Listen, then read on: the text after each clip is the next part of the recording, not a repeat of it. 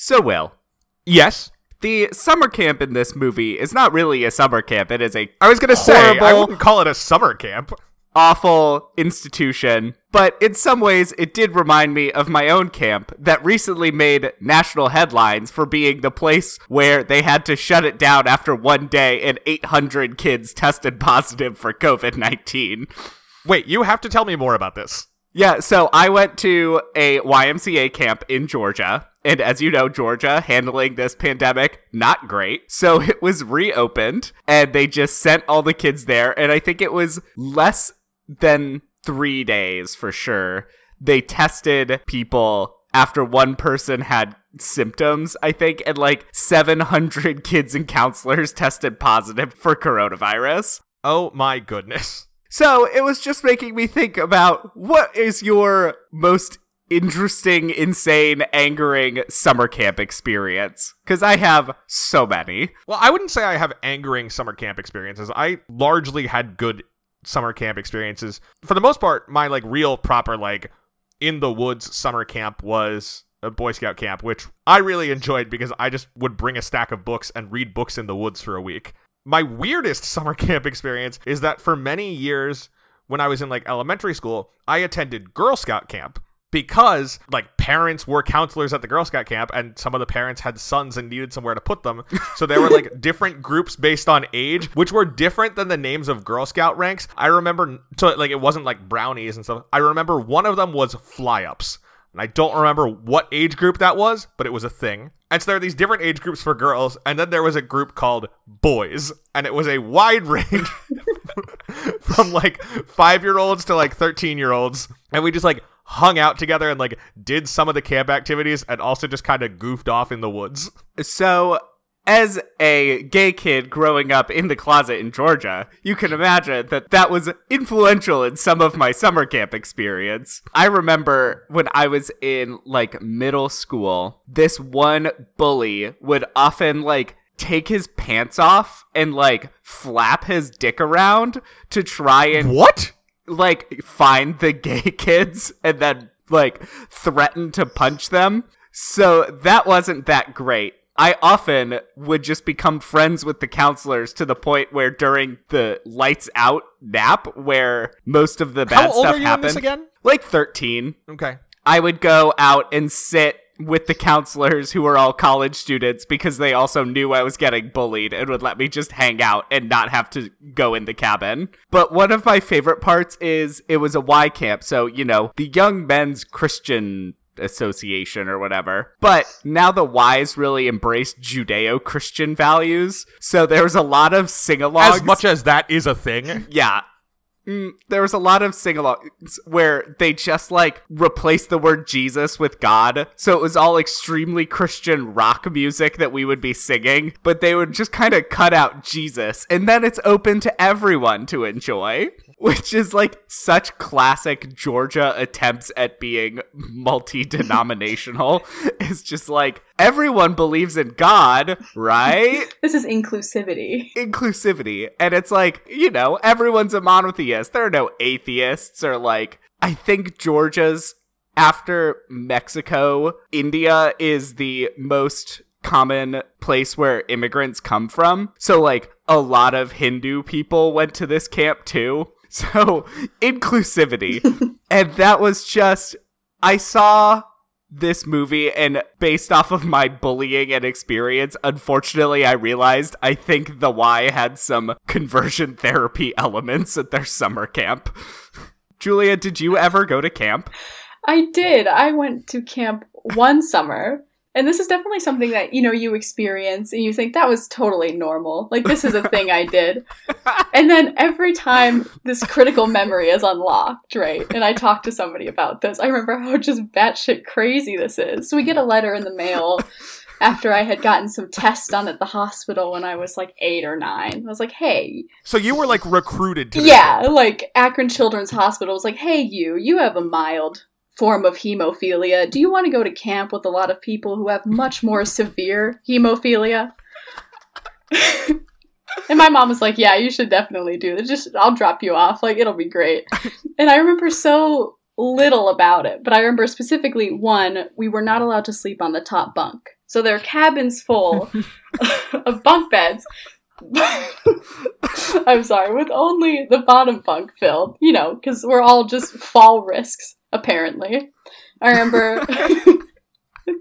And then I remember once, and we did like normal camp things, like archery, we went canoeing, we went hiking, but there was just this... Did you shoot guns? Not guns. That was part of my camp. There were no... We shot guns at Boy Scout There camp. was no... Yeah. There was no guns at bleeding disorder There were no camp. 8-year-olds shooting guns. No, but we did go for a hike, and I do remember like tripping and scraping my knee, and then it going like full like DEFCON 5 because we're at this camp for kids with bleeding disorders. This kid is bleeding, and not like, again, it's not that bad. Like it does not really affect my life, but just seeing all these, again, like college age students that for whatever reason were spending their summer looking after these sickly children just started losing their minds, and they had to like call my mom and everything, and I'm just like, yeah, I fell. I scraped my knee. Everyone's losing it. I am fine. So it was like normal camp, but a lot more careful, but in a very chaotic way. Yeah, that was my one and only camp experience. I did not return. Oh my god. That's incredible. So good. Well, I think we should start talking about the awful camp that is Camp True Directions from the film that we are discussing this week. So welcome to We Love the Love, a Hollywood romance podcast. I'm Mark and I'm gay. And I'm Will and I'm a ginger. And this is a podcast dedicated to examining one of the least important, but in its own way, vital questions of our day. Does Hollywood romance actually make any sense? And are these people actually dateable? Or even likable? It doesn't matter if the romance is a main plot or a one-scene flirtation, we will dig in and see what is there. And this week, we are taking a look at the romance of the 2000 conversion therapy camp comedy, But I'm a Cheerleader, and we're joined by Julia first. Hello. So, I had never seen this movie before. Had either of you? No. I've been confronted with it a lot, in passing, like dozens of times. Yeah. Based off of what I have seen on Twitter, it has a very large cult following, Yes. which I can understand, because I really appreciated that this is a movie where the lesbians get a happy ending and no one dies, which is extremely rare. Right. Which is one of the things that feels kind of unusual about it, because so often with queer movies, and especially ones about things like conversion therapy, we just had two recently with The Miseducation of Cameron Post and Boy Erased. They are dramas focused on like intense soul-searching trauma. Which is what those camps produce. Right.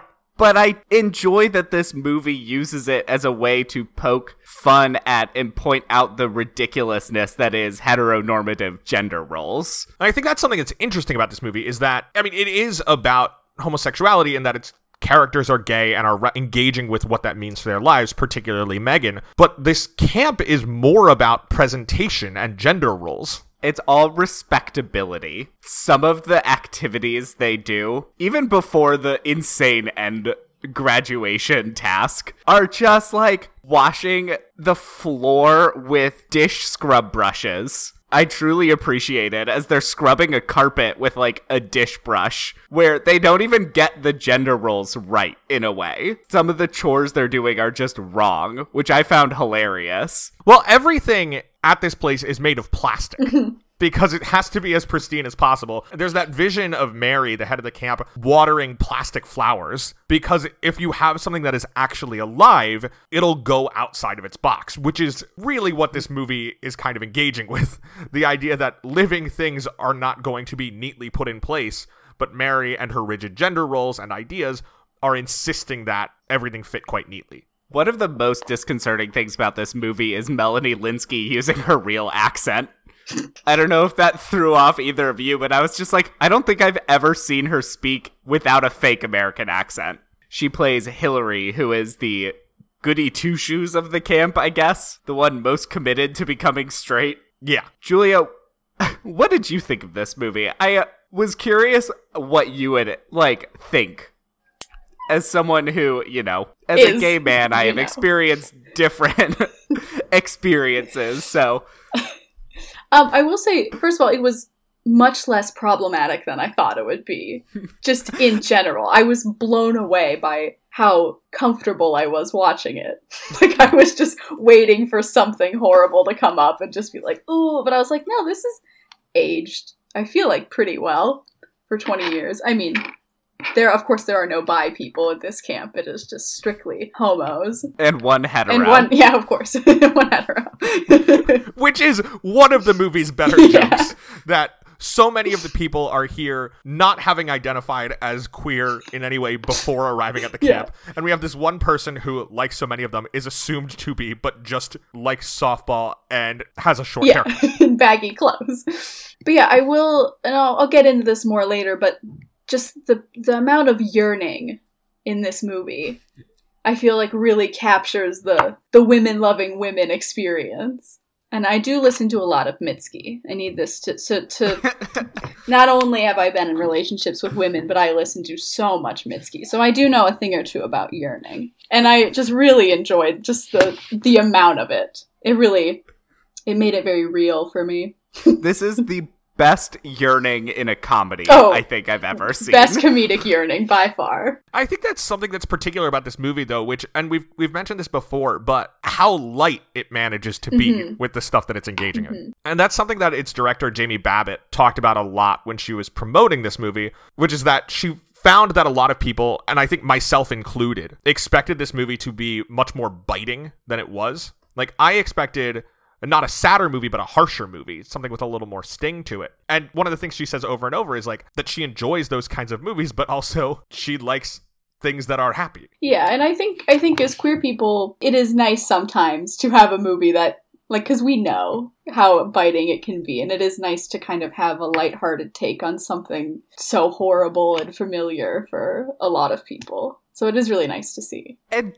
just the fact that it's a rom-com about like teenage queer women and not a romance. It's a straight up rom-com. Like, there is so much humor and stuff even surrounding their relationship, but you still get the classic arc of a rom-com of, Yeah, it's got a very straightforward rom-com arc. They meet, they flirt, they have their moment where they express their feelings, there's a betrayal, and then they make up. Yeah, exactly. Like, it follows the exact arc, but you don't get that a lot in queer movies, because the betrayal is either someone gets AIDS and dies or someone is murdered. Like, those are the usual options. So the happy ending is just not there. And it's worth noting that, like, in the scope of film history, this is coming out in a period where there are more queer movies being made as part of like the new queer cinema movement in the 1990s. But even those are movies that, sort of like you said, Mark, are trying to draw attention to the humanity of queer people by getting people to empathize with their struggles.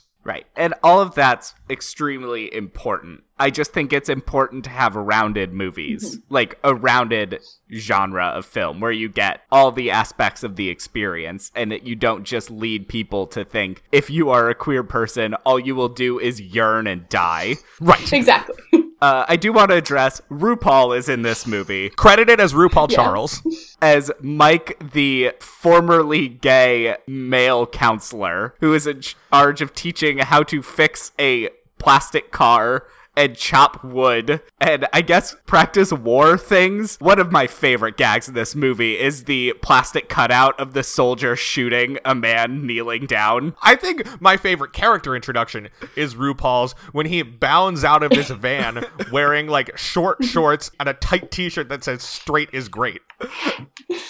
It's one of the best character introductions because it tells you everything you need to know about that character. True Directions is such a good name for the camp, too. It is. It also is clearly inspired by Jamie Babbitt's own life. So her mother ran a halfway house for teens with drug and alcohol addictions that was called New Directions.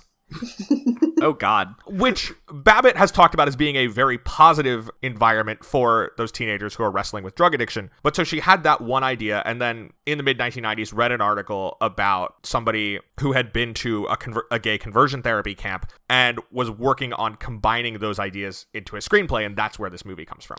Do you think Ryan Murphy had heard of this halfway house when he was writing Glee? Because that is the name of their Glee club in the show, New Directions. Honestly, I had forgotten that was the name of the group in Glee. He probably didn't know about it. Yeah, that would be my guess. He must know about True Directions. Like, yeah, he's definitely seen this movie. Yeah. This movie had so many actors that I recognized, but, like, are definitely not celebrities, which I really enjoyed. Like, obviously, Mink Stole is in it. This is very much a movie Mink Stole would be in, who's a very frequent collaborator with John Waters. Sure, and we also have, like, effectively cameos by Michelle Williams and Julie Delpy. Right. And then Dante Brasco, who is the voice of Zuko. As soon as he opened his mouth at the camp, I was just like, Prince Zuko. I paused what it. about your honor? I paused it and I was like, oh no, this is the voice of Zuko. Like, where is this going? Who, I loved his character, too. Oh, I'm obsessed. Dolph. Whereas, like, honestly, for me, the biggest, like, recognition one in this movie is just that I associate Clea Duvall so strongly with her character from Veep. Yes, exactly. Oh my gosh. That then to have her also playing a somewhat similar character here. I mean, all of her characters, I think, are inspired by Clea Duvall herself. Just a Yes, this is true. cool stoic lesbian. Just the absolute coolest. Her role could not have been better cast. It's fantastic. And so she had an existing relationship with Jamie Babbitt. She had starred in a short film called Sleeping Beauties that Babbitt had screened at Sundance a year or two before But I'm a Cheerleader came out. And it was actually there that Babbitt was working to sort of start getting this movie made. She, like I had said, had this idea based on her mother's halfway house and this article about conversion therapy. And she worked with her producer and then girlfriend, Andrea Sperling, to put together an idea. They hired Brian Wayne Peterson to write a screenplay for them. And they took the screenplay to Sundance, where they met like a vice president of Prudential Insurance who wanted to invest in a movie. And so he liked the short that she had there, liked the script, and gave them the money to make this without like a traditional studio. I really appreciated that this movie had a lot of themes that you still don't see much. I loved when I think it was Larry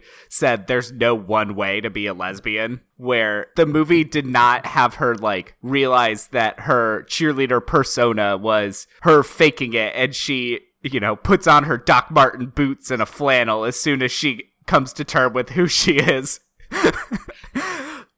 She continues to be who she wants to be and is applauded for that, even if she doesn't fit into the stereotypical mold that you saw a lot in media at the time. And I think that definitely comes from having a director who is a queer woman herself. Like, when I looked up and saw that the director's name was Jamie, I was like, oh no, it could be a man or a woman. And I was really terrified to click on the Wikipedia page and find out that it was directed by a man. Mm-hmm. But thank goodness. Yeah, I think that experience can be seen in this movie. I think this is very much a first movie in that there are a lot of ideas and some are more fully developed than others. But it has an undeniable like sense of authorship in the way that, you know, we've brought up the plasticness of True Directions, but also just the use of like color and the surrealness of some of the way the movie is shot. Like, this is clearly one person's vision.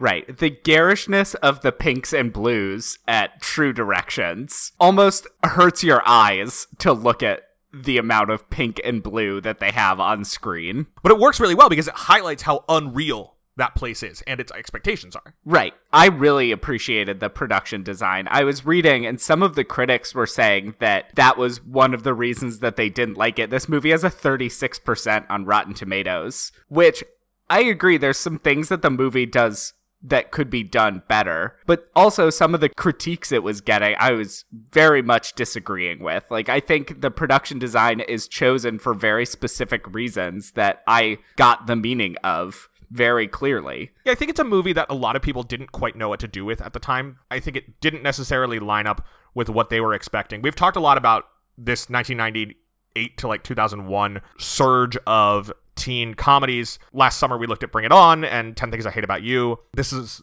in the same window as things like American Pie, which we should talk about in relation to this movie. And I think that there's a certain extent to which this one is threading an unusual needle between all of these movies, where its plot is softer than a lot of them, but its visuals are a lot more out there, almost in a way that recalls like some early Burton, Edward Scissorhands kind of things. Right. And I mean, this movie is obviously compared to John Waters a lot, and Jamie Babbitt is like, I mean, I like John Waters, but I'm not trying to do John Waters, which is what a lot of people were expecting when they saw that kind of production design, I think. But yeah, that's something that came up a lot there. Not every garish, surreal, queer movie needs to be John Waters. I know what you were talking about with comparing it to American Pie, because this is something that is still going on, which pisses me off, where the MPAA always rates queer content so much higher in terms of ratings than straight. Like, the same situation between two women or two men versus a man and a woman on screen will usually rank it a whole letter higher. Yeah, which I think you can see quite clearly in this movie, where it was originally rated at NC-17 and they had to edit it down to get an R rating. And the things that they cut out of the movie were a shot of Graham's hand moving up Megan's clothed body, a pan up Megan's body as she masturbated, and a comment that Megan ate Graham out. Which I think is particularly telling because there is a joke in the movie about oral sex between men. The club is called Cocksuckers. Right. And so the idea that that's allowed to be in an R-rated movie, but a joke about oral sex between women can't, I think it lays that out quite clearly. And Jamie Babbitt was in the documentary This Film Is Not Yet Rated, where she talked about MPAA's bias against queer stories in general and lesbian stories in particular. It's just so apparent, and I think it's starting to get better, but it's still just like the double standard is still upheld, and you can tell it's because they get so many letters, I guess, from A Million Moms or whatever it's called. Right. It's an absurd cultural assumption that any story about queer people is fundamentally a sexual story. Right. I mean, this is like one of the tamest sex scenes I've seen in a movie. Yeah. And it's really well done, but it's still like you watch this and you know that the MPAA was scandalized by the fact that there are two girls touching each other at all. And Babbitt brought up American Pie, which had come out the summer before this, as an example. And it is true that American Pie also originally got an NC-17 rating and had to work its way down to an R rating. But American Pie is way more sexual than anything in But I'm a Cheerleader. Oh, for sure. Like, isn't that the movie where a guy, like, puts his dick in a pie or something? Yes, it is. Okay. Hence the title. Yeah, I have not seen it. It's just insane that it's like these movies are even compared at all, honestly. Yeah, they are teen comedies that came out in a similar time frame. Right. And that's pretty much as far as I would go. I'm trying to figure out, what was Portrait of a Lady on Fire rated in the US? I don't know. I saw it before its official release at an EU film festival at the AFI Theater. Mm-hmm. It was rated R. So I think Portrait of a Lady on Fire was rated R, which I think does show that there has been some reevaluation of the standards, because if that movie was released in the 1990s or early 2000s, it would have been an NC-17 for sure. Absolutely. So I do appreciate that there has been some evolution on the issue, but I do think that the idea that two queer people are in a relationship is given a sexual angle by the MPAA, no matter how sexual it actually is. For sure. Speaking of sex, though, I want to talk about my favorite fact about this movie, which is that they were really worried about backlash. They knew that people would respond to this movie in potentially negative ways. Their first choice to play Megan actually dropped out because she was worried about her family's reaction to her being in a lesbian movie. But their biggest concern was when they were filming. For starters, they were shooting across the street from where the local pastor lived and were really nervous that he would find out and rile people up. But also, the town got really mad because they found out the title, but they spelled it wrong. So they believed the movie was called But I'm a Cheerleader, but with two T's, and they thought an anal porno was being shot in their town and worked really hard to get it stopped. I mean, I can kind of get that. You add that second T and it really does sound like it has a very, very different connotation. Yeah. That would be a different movie. Yeah. I think we also do need to bring up the fact that somehow Natasha Lyonne is not a lesbian in real life, which I always forget. especially after watching Orange is the New Black, where I think she's really well cast in this, and it's like, oh, it's so great. And then I'm like, oh, wait, they did not get a lesbian to play the lead of this movie, as much as I forget. Which, is definitely a problem. But it's so annoying because Natasha Lyonne does such a good job in it. And it sounds like she's only smoking, 3 cigarettes a day instead of 3 cigarette packs a day, as she does now. Well, she's like 19 in this movie. I mean... 19 in 2000. Yeah. I don't know if she actually smokes, but I'm just talking about her voice. Because she has that raspy quality. That is true, that she does. I love her so much. So, Mark, like you said, this movie had a fairly mixed to negative critical reception when it came out. Roger Ebert was probably its most high-profile advocate, in which he argued, ultimately correctly, that it would probably become a cult midnight movie favorite. It premiered at TIFF in 1999, and it was released on July 7th, 2000. It never got a massive release, and it also did not make massive amounts of money. It ultimately made $2.6 million against $1 million budget, but there are a lot of anecdotal reports that it did quite well in video rentals. I mean, it also probably still gets some money when I'm sure theaters still show it occasionally. Yeah. Like, it's probably a movie that's still making money sometimes. I love that Roger Ebert is someone who is either so right or so wrong. But even when he's wrong, he's interesting. I really appreciate him, but it's so funny because he will, hit the nail on the head with a movie like this, and then turn around and say, Phantom Menace is the best Star Wars movie. And Phantom Menace has some interesting technological things going on. But he just, raved about that movie, and it's honestly one of the funniest things. I think he is such an interesting critic. Oh, he absolutely was. Is he dead? Yes, he died a number of years ago. Oh. But that's just his website that has his name. Yeah, his website is still a home to film critics. Matt Zoller Seitz is the editor-in-chief there now, but Roger Ebert has been dead for quite a few years.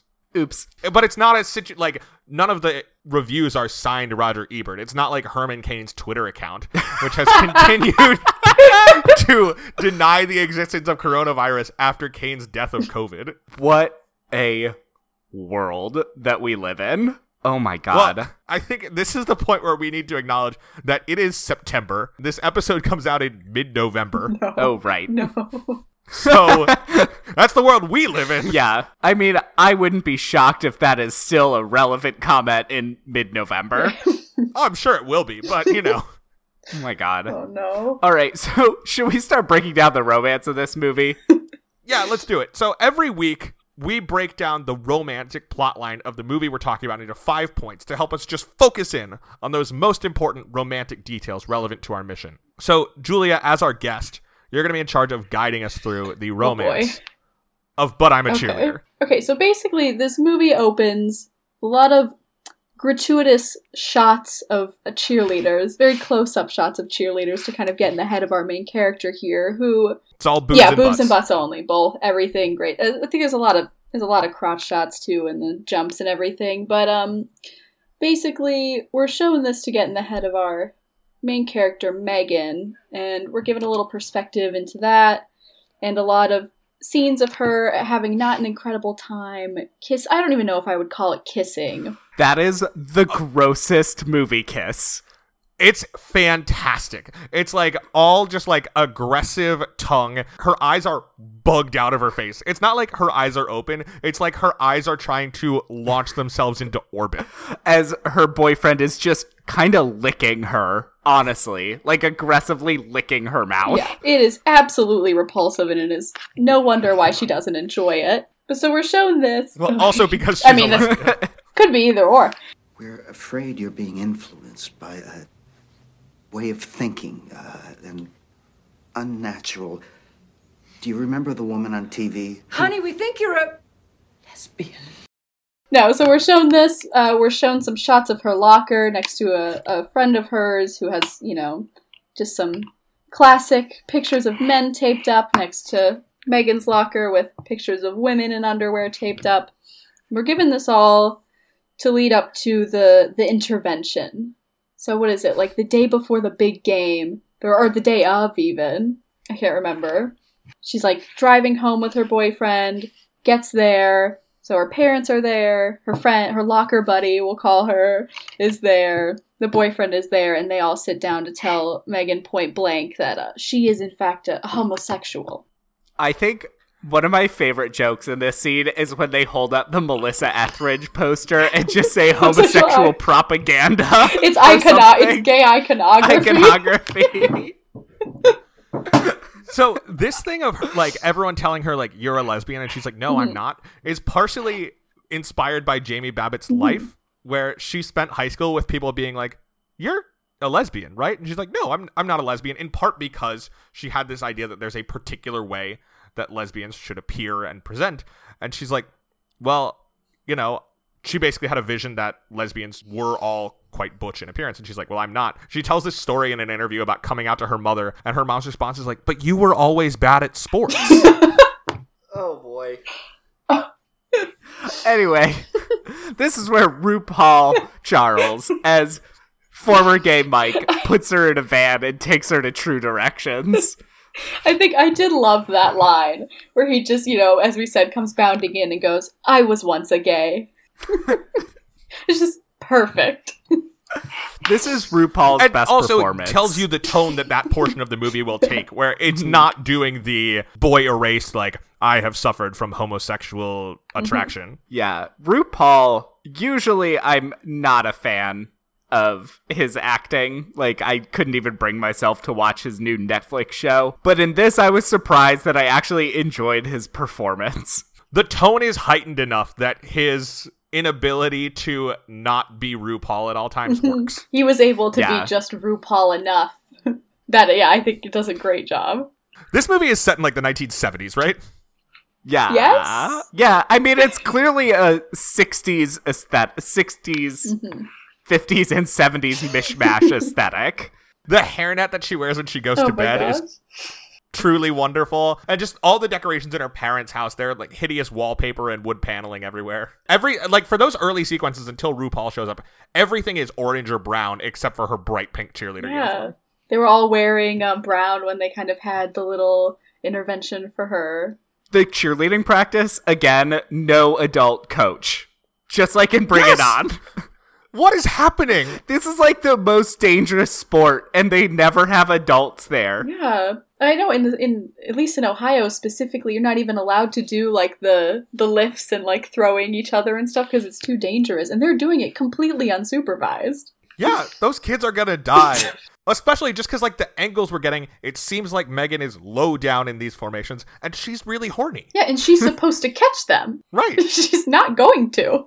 She's not paying attention. No. Oh my god. Someone's gonna get kicked. So Megan makes it to camp where we meet all of the other campers, and I really enjoyed some of the campers' performances, for sure. I like all the reasons that they're gay. Oh my gosh. The roots are... So I think this is our point number one, right? Yeah. Yes, it's going into point number one, which was admitting to being a homosexual. Which is right, because this is a 5-step program. Yeah, so step one, admitting that you are a homosexual and finding the root cause of your homosexuality. Yeah. I'm Graham, and I like girls a lot, and I'm a homosexual. Okay, what were your favorite roots? I think my favorite root was I was born in France. Mine is definitely my mother got married wearing pants. Yeah, I think that was mine too. But I was born in France. But this is where we first see Graham. Mm-hmm. Is in these meetings, and she's clearly the cool one. Oh yeah, she's cool. She's not bothered. She's not engaging. She's just brooding. Right. She's gonna ride out this like however long, like 2 months or whatever it is, thing, and then just go back and live her life. Exactly. Just loving women. And there is some like early flirting. Mm-hmm. In part, you get the sense that Megan is taken aback by how comfortable Graham appears to be, and Graham enjoys pushing that. But they are clearly having some nice times together. Yeah, I think there's a wink at some point, right? There is a cheeky wink. That's why I was like, yes, wink. This is the beginning. It happens. They all kind of go after Megan. You know, she comes to terms with it. She admits she's a homosexual, and everyone, if I'm remembering correctly, kind of goes over and is like hugging and clapping for her. And Graham just hangs back, winks, and just gets out of there. It's all those looks. It's part of the yearning, you know? Yeah. It all comes back to yearning. This is a very light yearning at this point. Oh yeah, we'll get there to the real yearnings just coming up. I'm looking at my notes, and I think one of my favorite lines was when Mary, who runs the camp, is admonishing the girls for being gay. And she's trying to get them to adopt more traditionally feminine behaviors. And she says, women have roles. After you learn that, you'll stop objectifying them. As though the problem that they are having is that they're just objectifying women too much. Oh, Mary. Her performance as Incredible. the head of the camp is just so funny. Mary's played by Kathy Moriarty. Yeah. I think this brings us to point 2. Okay, so point 2, we have some time. What is it? Megan's getting more comfortable at camp, or I guess more and less comfortable at camp and with herself simultaneously. That's the wrong tab, okay? Will you please hold it still while I'm doing this? You're doing it all wrong. No, I'm not. If you would just give it to me to do, it would be fine. And then we see some moments between her and Graham. We see them sitting together during free time. We see Megan very closely watching Graham, rinsing her mouth out in the bathroom. Get some very sensual, just, I don't want to call it dribble, but just water There's out a lot of drool in this There's movie. a lot of drool. Oh, yeah. So I'd say, They get paired together to do all their chores. yeah, their arms are Like kind scrubbing the carpets. Yeah, their arms are kind of linked while they're scrubbing the carpets. And then lumped in with this, I also put Graham defending Megan after she kind of rats on 2 of her fellow campers for kissing. Which she's doing to avoid them ratting on her openly masturbating. Yeah. So Exactly. they have these aversion devices at the camp that have these lights that go off and like they kind of buzz. And I think you're supposed to hit it as like an aversion thing when you feel turned on, but they just look like dildos, right? I mean, it's kind of implied that Sinead is getting off with the Right. shock. She's using it as a vibrator. Yeah. I mean, she says she loves pain. I think that was in her self-introduction. This is a big win-win for her. She has that, and she has, I think, one of Graham's socks the first time we see her with the aversion device under the covers. Yeah. Yeah. But right, yeah, there's the night that Megan goes and is masturbating in Mary's office. Right. And finds the 2 dudes making out on the floor in there. Dolph and Kendall. And Megan basically gets Dolph expelled from camp, and then Kendall is put in solitary confinement, which is a doghouse with a lock on the door. A literal doghouse with a little picket fence around it. The imagery was just far too much for me to handle. He has to completely crawl into it. He is so tall. And they just leave him there for, was it a week? Pretty Yeah. much the rest of the Yeah, movie. Yeah. the entirety of the movie, yeah. He stays until the end. He's allowed to come out, I'll say. I think this brings us to point 3. They've done their flirting. Brings us to point 3, which is where we get some big time yearning. And this is really when we're finally getting it. You didn't tell me you were taking me to a gay bar. Well, where else would we go? So they sneak out. After much hesitation, Megan decides to join most of the rest of the gang, take a trip to the Cocksucker, the town's... Which is the local gay the bar. local gay bar, yes. And only oral sex joke. So they go... I gotta say, this is the second movie that I've watched in the last couple of weeks where there is like a gay bar effectively next to a religious camp. Because I watched this movie, it's like not terribly good, but 2020 release called Yes God Yes, which is about a girl in Catholic school who learns to enjoy masturbating and like runs away from a retreat to the gay bar next door. And so I couldn't believe I was seeing this twice in a row. I do have to say, Cocksucker is a actual perfect depiction of a small town gay bar. 100%. That could have been in Akron, Ohio. Or That could have been anywhere. in Knoxville, Tennessee. Like, mostly empty space with a dance floor where there's not that many people dancing, and then one bar. One bar. The lights are like a little too bright, honestly, for what's happening inside. You can see a little too much going on. It's too I loved much. it. Yeah, so we see Megan and Graham are standing by the bar. Megan gets asked to dance, says no, but then at Graham's kind of motivates her just to go and dance with her, I guess, the other girl. So Megan's dancing with this girl, and then we see Graham dancing with Sinead. And then the entire time these two couples are are dancing together, you just get all the maximum amount of yearning of them just gazing at each other, obviously wanting to dance with each other. I loved that everyone is doing middle school sway dancing to house music at this bar. Which I kind of buy for some of the kids at the like conversion therapy thing, because like for Megan, dancing with a woman this way is new. It's weird that the like other people there are also doing it. I loved it.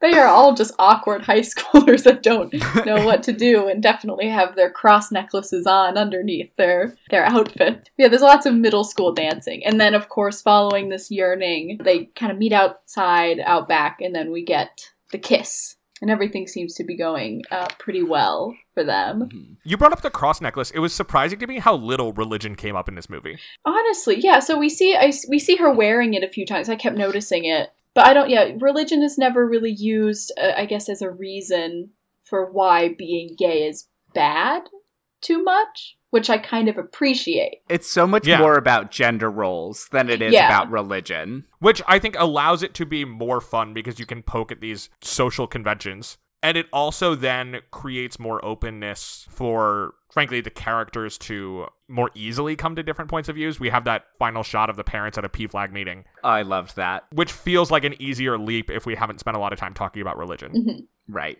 Definitely. One of my friends in college dressed as a PFLAG mom for Halloween, and it was one of my favorite costumes. Oh, no. Denim vest with the I Heart My Gay Son pin on it. Oh, gosh. All right, so I think we're moving on to point 4. Mm-hmm. Point 4, yeah, kind of a natural progression from the kiss. A little while later, we get what I've just dubbed sexy times. Never felt that way before. Except for what? Don't laugh, okay? Except for when I was cheerleading. So, we get our kind of slightly edited, heavy petting more than sex. It's definitely just kind of like a lot of awkward touching. It's kind of clumsy, but it's cute. They're nice. They're having a good time. It's heavily implied, I guess. Graham says that she would love to see Megan cheer. She would just love to see her cheer. But which is also significant in the movie as it is, where it's like you can be whoever you want to be. Yeah, you can make this, when you do your romantic gesture, as we'll talk about, it can be your style. It doesn't have to be in your flannel and Doc Martens, giving each other stick and pokes. You can cheer for her. Okay, we've talked stick and pokes. Okay, so getting to like the betrayal. We've talked about the dumb chores that are happening in this place. Mary finds the matchbook from the cocksucker when she is dusting the plastic mattress covers on the bed. Which is an insane thing to do. Oh my god.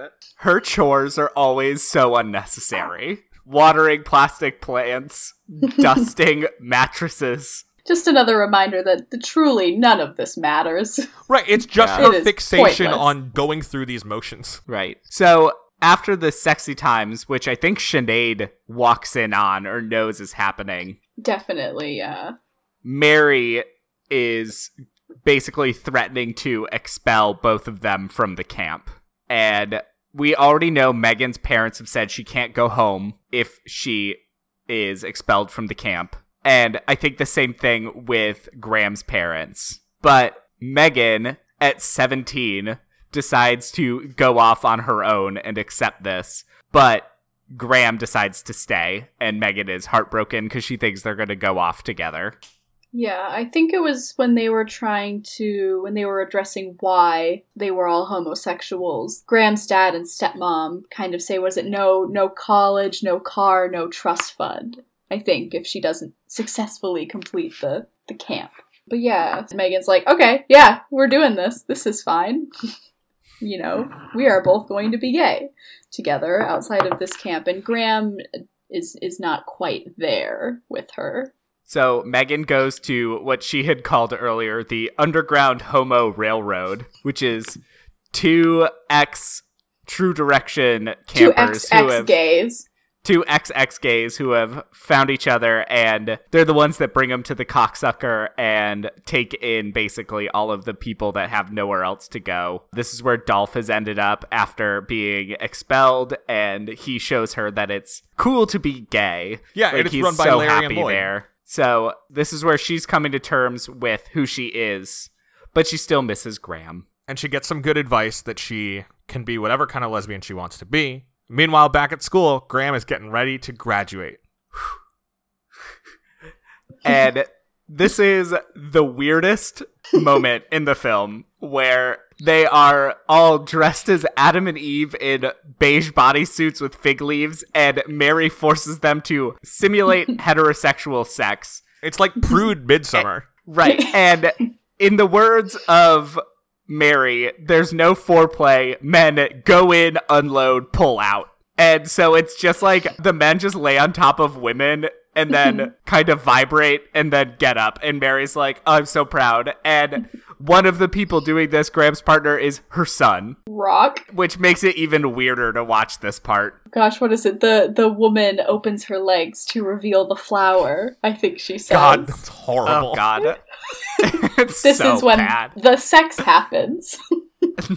Go in, unload, pull out. As one does. As one does. So I think this is our fifth point then. Yeah, graduation. 1, 2, 3, 4. I won't take no anymore. 5, 6, 7, 8. I want you to be my mate. 1, 2, 3, 4. You're the one that I adore. 5, 6, 7, 8. Don't run from me, 'cause this is fate. Graduating, we have the women in white. I love the length of them, personally. I just think they're hilarious. These white dresses with these, like a petticoat underneath. They're very full dresses, very, very fluffy, a lot of tulle. It's very much an involved. ugly wedding aesthetic. It is. And then our male campers are wearing blue Latex. vinyl They're made of suit. Yeah, plastic. latex. Vinyl suits. Yeah, It is a plastic Rubbermaid suit. suit. It almost looks like There is a snap lid like they're that made goes of- on top of that. like they're made of duct tape or something. Just Yeah. especially the absurd bow ties, comically large. But then they So- all walk down the aisle. Oh, it's rough. But then Megan and Dolph break in camo, and somehow no one sees Megan army crawling Like across the rolling field. around on the hill. So it's quite the distance for her to just crawl I to. know, it's such a long scene too of them shooting back and forth to the ceremony and Megan army crawling across the grass in blue camo. And Dolph is successful. He is able to lure his boyfriend away from the procession. So immediately. Right. No trouble at all. It just kind of cuts to them. They're making out. Everything's fine. Cut back to, Megan's still army crawling. Just still going. So she finally sees with Graham's walking down the aisle, and she's about a quarter of the way through. Megan just drags her down. She's just army crawled through a row of chairs. Of course, she's not standing at any point. And all of this in its structure and costuming looks like I've got to stop the wedding on time in another rom-com. It is still a rom-com. Right. It is such a rom-com. It's very much playing into that trope, Yeah. but in a way where you can't do it because it's not a wedding. Exactly. So we see them kind of have an exchange. Megan's like, all right, let's go. We're done here. And Graham's like, I don't know what the hell you think you're doing. I'm going to keep walking. I am just about to be straight. So Graham kind of pulls away and keeps walking down the aisle. She gets her little statuette of, what is it, a man and a woman? What are they holding hands? Like a wedding cake topper. Yeah, essentially, a little statue, little trophy form. And Graham just sits down and it, for a second, I honestly was like, oh, okay, this is sad. This is it. It's not happening. This is a sad gay movie because they all are. But then we see a callback to when Graham, was said she would like to see Megan cheer for her. Megan goes and gets her pom-poms and her uniform on very quickly and, does a little cheer for her lady. And we get our happy ending. All right. We talk about this in 10 Things I Hate About You with the poem. This is not a good cheer. It is No, not. it is not a good cheer. I really honestly loved that it was such a mediocre cheer. So bad. Because poorly done. her whole identity is that she's a cheerleader and like she loves cheerleading, and then she's just not that good at it. It has the components of a cheer. She spells things and she moves her Counts. arms. She counts. And that's it. And there it is. Let me tell it you, is though, a cheer. in the original script, like in the script of this movie that they prepared to shoot, it ended with Megan taking a guitar and singing a song. And That doesn't make sense. Right, and the editor, doesn't. like, looking over the script was like, why does she not do a cheer? And Jamie Babbitt and the screenwriter were like, oh, yeah, that's what should happen. That makes sense. Yeah. Like, She is a imagine if this movie cheerleader. just ended with a song. I would be so upset. I would be furious. Oh my god. If she didn't cheer, I'd be pretty mad. But then, like, they get in the back of a pickup truck together and cuddle up, and we get a happy ending. We do. And then we see Megan's parents in P-Flag meeting, so Yes. clearly she gets to go home too. Yeah. Which is nice to have confirmation of. All right. So after watching all of But I'm a Cheerleader, do you guys find the romance between Megan and Graham believable? I do. I'd say, again, I keep talking about yearning, but it's just such an important part of this. But I find it very believable. Like, this would have... The expectation to me is you would go to a place like this. Of course you're going to, like, of course this happens. Come on. Yeah. I mean, I think it makes a lot of sense. Yeah. True Directions is just like a hotbed of people coupling up. I mean, Obviously. it's like they're all sleeping in the same room. You're pairing them up together to like spend time. Of course people are going to get crushes. They're 17 years old. Kind of like paradoxical, like you are being validated in this environment. You are meant to invalidate your homosexual feelings, and like, yes, this is going to happen.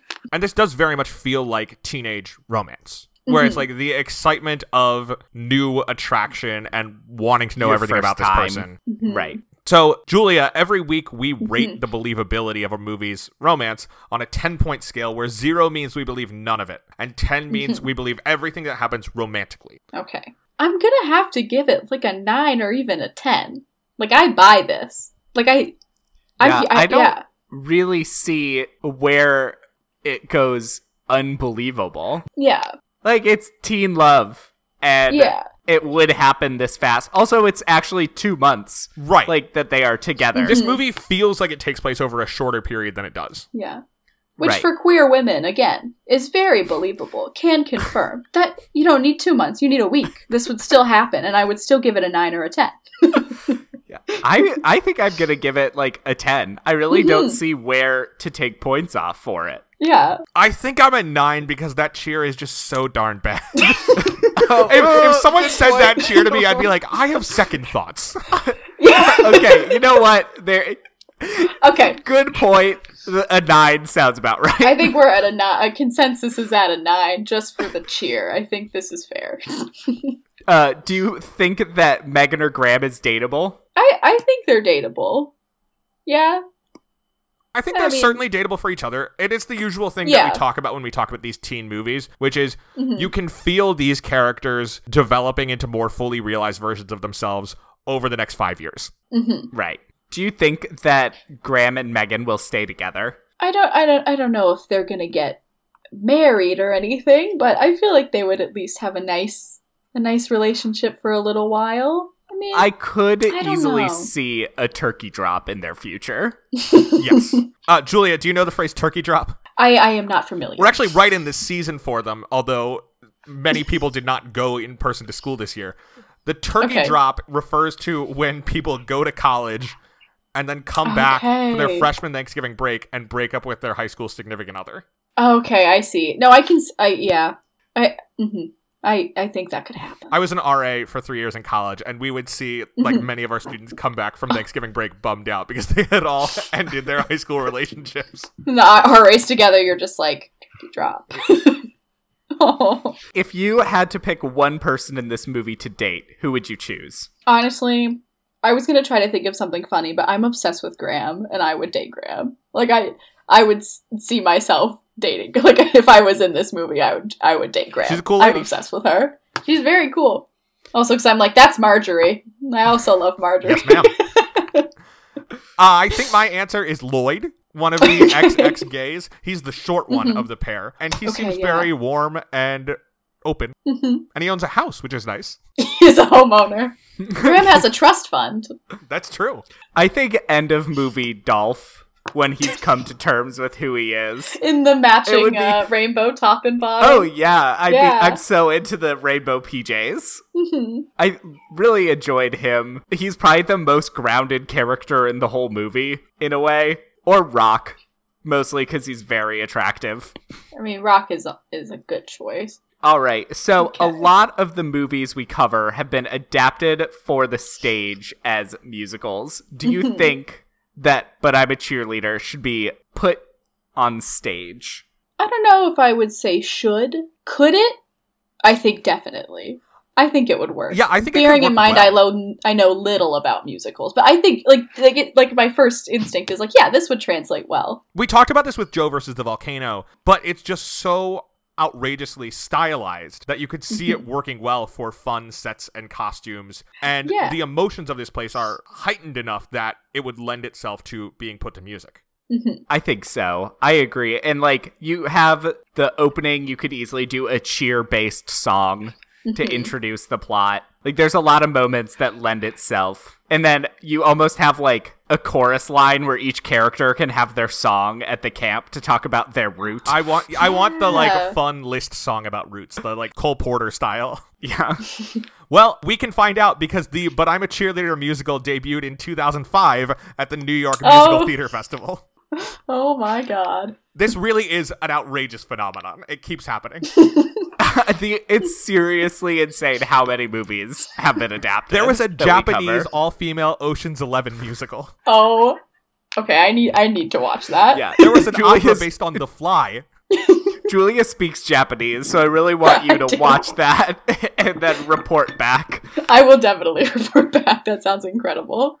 All right, well, I think that about does it for But I'm a Cheerleader. Next week, we'll be switching gears pretty dramatically to cover a realistic look at the life of a returning World War II veteran readjusting to civilian life. The film, The Best Years of Our Lives, available now on Canopy. It felt kind of Thanksgiving-y, looking at the legacy of World War II in one of these American holidays. Right.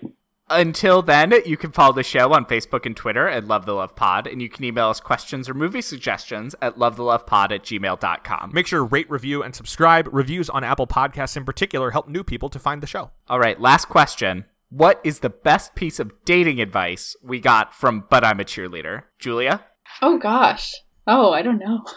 Don't worry, I forget to think of my answer for this every time. I am also now racking my brain. I know, I'm like, I mean, I think we could take the advice on not changing who you are to fit, you know, a certain label or identity or something you identify with. I think you could just apply that to dating. You know, don't change yourself.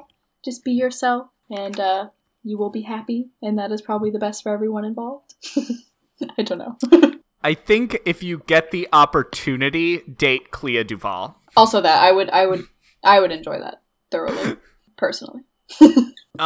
You know, I'm having a hard time coming up with one that we have not already covered. And I'm trying to find stuff. I'm just looking at my notes, and I'm just seeing other things that I wrote down. Like, Mary's son is as straight as Hank Azaria in The Birdcage. I love Rock. Or, I love all these dudes for sports in pennies with no shirts underneath them. Oh, I have, just in quotes, we don't use profanity or double negatives here. I have almost lost her to college in quotes. The liberal arts brainwashing.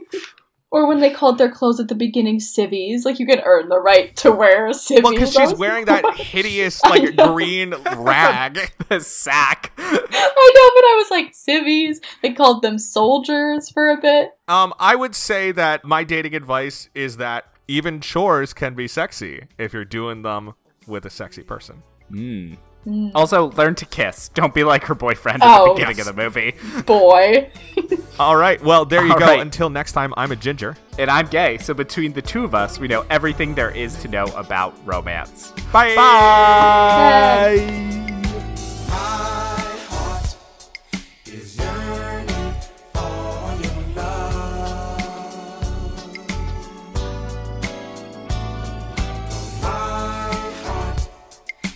yearning